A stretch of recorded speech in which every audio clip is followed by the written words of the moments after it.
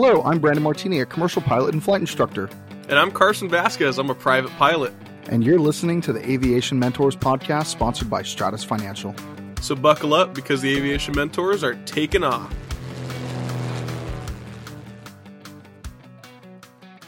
I hope everyone's having a great new year. We've been having a ton of crazy storms across the country past couple weeks. Cold and snow and rain and all sorts of stuff. So with huge amounts of weather and heavy rains even on the West Coast, we're going to talk a little bit about go and no-go situations today. We're lucky enough that Southern California is only some moderate rain usually, but we're grateful that we've had enough time to get some flight training in between some storms. One of the questions people keep asking is it okay to fly right now? Or can we go flying? Or should we go flying is probably the better question to ask. We're going to talk about quite a few items today, but they're in no means a complete list. If you think you shouldn't go flying, please don't go. Or ask your local CFI for some help first. Yeah, it's never a bad thing to ask for help when it comes to making that decision, especially if you're not sure about it. And when it comes to flying, there's a ton of factors that can affect our decision-making process. It's important to weigh all these factors before committing to a flight, because you'd rather be on the ground wishing you're in the air than in the air wishing you're on the ground. And this decision-making process is something that's heavily emphasized in your flight training. It's called aeronautical decision-making. So let's say, for example, that you're a student pilot preparing for a solo cross-country flight, and you've planned out your route, you checked the weather, gone over all your pre-flight checks, but you're getting ready to take off, and you notice that a little bit in the distance, the clouds are starting to get darker and more ominous. And at this point, you have to make that go or no-go decision. You want to take off as planned, or do you want to hold up until the weather clears off? And it can be a tough decision to make, but there are a few things that you should consider. So, Brandon, what would you tell your students to look for and look out for as the weather gets a little bit questionable? Yeah, absolutely. I would say that not just when the weather gets questionable, but when you want to go flying in general, because you never know what's kind of 1,000 feet in the air unless you double check, right? And double checking does not mean, hey, let's go take off and find out. There's other things to do before that. So first off, be safe in general. Make the right decisions before you go flying. That means doing some of the following. And like I said earlier, this is no means a complete list, but this is quite a few things that I do and I instruct my students to do. So I always check the morning news for weather. Watch your local channel 1 or channel 3 or 7 or 11 or whatever channel it is in your area. Watch the morning news. Find out what the weather's going to be like. They're going to tell you a lot if it's really going to be all sunshine for the day, or if there's going to be rain, clouds, snow, if it's going to be really cold, really hot. You're going to learn all that stuff just in 5 minutes on there. I look on my iPhone's weather app too. It'll tell me, hey, what the temperature is going to be, what the dew point's going to be. It'll also tell me if it's going to rain or whatever it may be as well. So check your basic things first, because sometimes you'll look at the weather and be like, oh, it's pouring rain 90% all day, or it's snowing. Well, guess what? You already know before doing any further research if you're going flying or not. It turns into either a ground lesson or a sim lesson with your instructor. By the way, if you've already scheduled the time to go fly and you can't and it gets canceled, don't scrub your day. Always, always, always go do ground or go do the simulator. One of the two. You may think it's a waste of time or a waste of money, because I know I did when I was a student, but it's not. It will reinforce everything that you do in the air. It's a lot cheaper to learn things on the ground than in an airplane. You're not burning any gas, and that we all know how expensive that's been lately. The next thing is I always go to the Aviation Weather Center. It's by the National Weather Service and NOAA, and the website is aviationweather.gov. And it's a really, really fantastic website. It tells you everything about aviation weather. I mean, from METARs to TAFs to PIREPs, SIGMETs, AirMets, prog charts, you name it. Some things I check is I check the METAR if I'm about to go fly right away. I check the TAF, which tells us the forecast in the future. I check the prog chart so I can kind of know if there's going to be some extraneous winds or anything that are going to be coming my way. It's going to tell you a lot about the pressure in the atmosphere and stuff as well. I always check icing levels. That's one of my most important things that I check. Even if it's a clear day, icing levels don't matter. But if there's any precipitation there, which are clouds, some moisture in the air, and you're going to go fly IFR, or hey, there's a potential that you could accidentally end up in a cloud. You want to know where those clouds are and what the icing level is, etc. So you want to make sure that you stay away from in-flight icing, unless your airplane's equipped to do so, obviously. You want to know what the winds aloft are. Hey, when you go up in the air, are you going to be able to take an airplane like a 172, and are you able to go fly backwards? By the way, there's people that do it. The slowest I've ever gotten is going 5 knots ground speed in a 172. And I did that through the Banning Pass, actually. you just slow down the airplane. But I've seen people go negative ground speed and literally fly backwards. It's fun to kind of see how slow you can go. Everyone wants to go faster. No one ever wants to kind of act like they're a helicopter, which is kind of neat in an airplane. And then you can also use ForeFlight to obtain all of that data. ForeFlight kind of shows you all of that. Just if you click the airport and you go into the details, you go into the weather section, you can see almost all that data kind of at a glance. So I like going on there too. I probably check ForeFlight quicker than I would Aviation Weather Center or aviationweather.gov. But I use both. Primarily, I use Aviation Weather Center with students because it's a bigger screen on a big TV in my office. But if it's just something I want to check for myself, I'll probably just check on my phone, or both. Make sure you get your ATIS before you go take off, or your ASOS before you take off. You can also call those. A lot of them have phone numbers you can call. Call a briefer. 1-800-WX-BRIEF, or you can do it the new school way that I think Carson uses, and that's go to the 1-800-WXBRIEF.com. No, I like talking to them. They always give me better information. I'm able to ask questions because sometimes I don't know what they're trying to say when you get that printout, the PDF version. Yeah, I like talking to them. Okay. Well, I guess Carson's not as new school as I thought he was, but I know a lot of instructors teach to go on the website. I'm the same way. I kind of like going and talking to somebody if I'm really kind of curious about the weather. Also, ForeFlight has a way that you can file your flight plan, and then you can actually have it get pulled up, and it gives you a full briefing on ForeFlight. So you can go through everything that 1-800-WX-BRIEF would do, or what the briefer would do, and it shows it to you in charts, and it's like 20 or 40 pages. It kind of depends on the day and how far your cross country is, stuff like that. But you can go on there and check that out as well.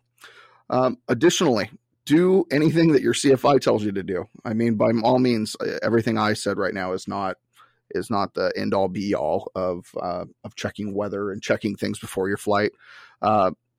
Also, you can do some stuff like in flight as well. If you're already flying and you see some weather changing, you can do things like calling a flight service station, or you can ask the controller that you're talking to on flight following for more information on local PIREPs given by other airplanes in that area, or just the weather in general. Now, the flight service station can give you more complete and available information. When you're talking to just a controller on flight following, it's going to be limited by what information they have at their disposal, as well as if they even have time to help you with it. Because if you're on VFR, or if you're flying VFR and you're talking to a controller, they don't have to talk to you. They're doing that as a service in general for you.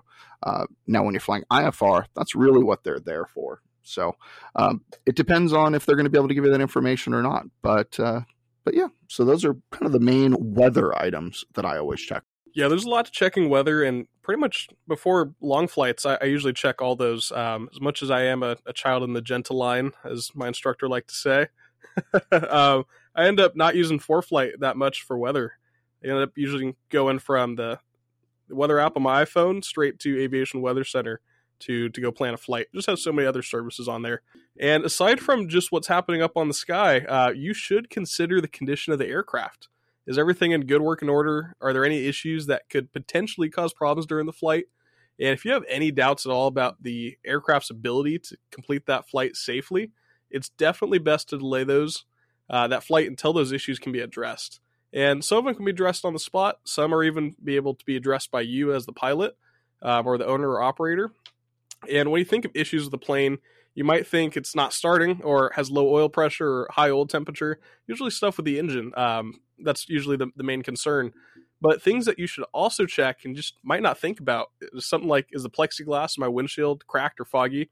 I flew an airplane that had plexiglass. It was so bad that I was going directly west, landing on runway 27 at Riverside. It was about 5 p.m., just when that sun was in that perfectly wrong spot.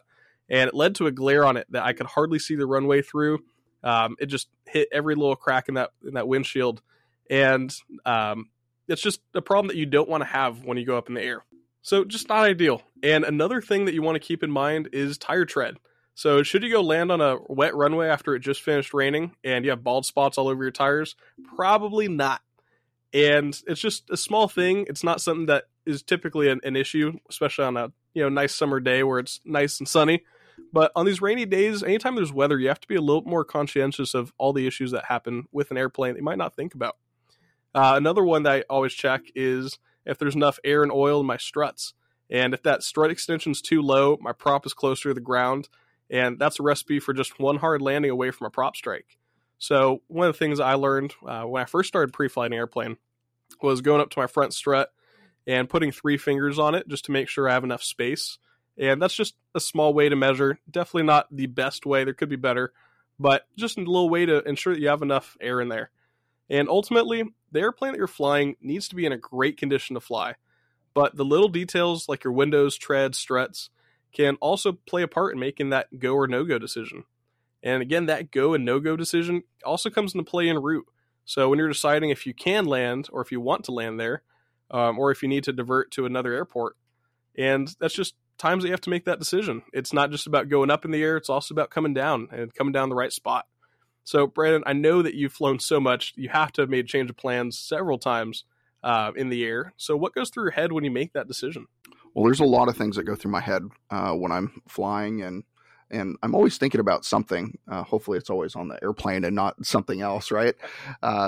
There's a lot of things that are going to affect you while you're flying, and I'm glad you mentioned several of those items, like making sure that your strut had air and oil, and essentially what he's talking about is make sure you do a proper pre-flight. Make sure the airplane is in airworthy condition, and not just airworthy condition, in an airworthy condition you accept, because there's a lot of people whose airplanes you'll fly that are your friends' airplanes, and they'll have foggy windows, just like Carson's friend's airplane that he flew that day. You never know what you will experience in flight. Honestly, that windshield that he had was in airworthy condition technically. But I'll tell you this, it probably wasn't a great airplane to go fly, considering he couldn't see out of the windshield. And it was enough of a problem that he had dealt with enough times that he ended up actually just getting that windshield replaced altogether. I was in the maintenance shop actually when they took it off. I was with Rich at Kavu and took it off and just saw how bad it was and how much of a difference it made putting the new one on there. It was a small thing. It took the whole day maybe to replace it. And just like that, it's in airworthy condition again, and a condition that I accepted. Exactly. Yeah, I know he did end up fixing that windshield, and it was needed for sure. But some other things that you want to check is you want to check minimums. So not just minimums for the FAA minimums like VFR and IFR weather minimums, or fuel minimums for IFR and VFR. You also want to check what your minimums are, or what my minimums are. And honestly, I've been asked that question so many times, and I feel like DPEs might ask that question. There's instructors that ask that of their students. Honestly, I've never heard that question asked in the right way, to be honest. No one ever asked it in the right way, because the right answer for a really experienced pilot, they say that their minimums change on almost every flight they do. And mostly because they fly so many different types of airplanes. Honestly, if you just fly one type of airplane all the time, your minimums might be the same. But my minimums change every time I go fly. I'll tell you this, my minimums in the Icon, which I don't have that much time in compared to like a 172, my minimums in a 172 are, almost unlimited. It's whatever the airplane can handle. I can handle in a 172. In the Icon, I found out I can handle like 45 knot gust apparently from that one trip I had when I was ferrying it back home. But that wasn't something I would have went and flown in. It's something I had to fly in because I had to land. So my minimums change in every airplane I fly. And I'll tell you this, when I go fly like an Aerostar, which I only have, probably 75 hours in or so, my minimums are a lot higher. Now I'll go fly IFR in that airplane. I'll fly several things, but I want higher minimums for IFR. I don't want to fly it down to bare minimums because things are just happening so quickly in faster airplanes. So my minimums change with every airplane I fly, and it's not just airplane. It's not just like type of airplane. It's actually like tail number airplane, because if I fly an airplane that has a G1000 in it, I can fly a G1000 airplane. I've flown several of them, but I don't have a ton of G1000 time. I do have a ton of G500 or G600 time, which is just a different screen version. And it basically shows the information in the same way, except for the comms are set up slightly differently. So if it has a different radios from 172 to another, or the radio is different. I'll tell you this, when I'm flying like an Avidyne system, I am not very proficient on Avidyne system. I don't have very many hours using Avidyne 400s or 600s or whatever systems they are. I do have a lot of time with Garmin 430 WAS, 530 WAS, 750, 650, things like that. I have a lot of time with those types of avionics, and also even the old ones, the old King radios and Bendix, all the different kinds. But there's some that I'm better with than others. So make sure that you check and see what you're comfortable with, because ultimately that can be a go or no go decision. If you're going to go fly your friend's airplane, they threw you the keys because you got a ton of 172 time, but you've never flown a G1000 before, don't go do that. So that's why my minimums change. Like I was saying earlier about the weather minimums, they change too. Now, the FAA minimums, things like that, those matter immensely as well, obviously. Did you check to see if the airport's open? Are there any NOTAMs?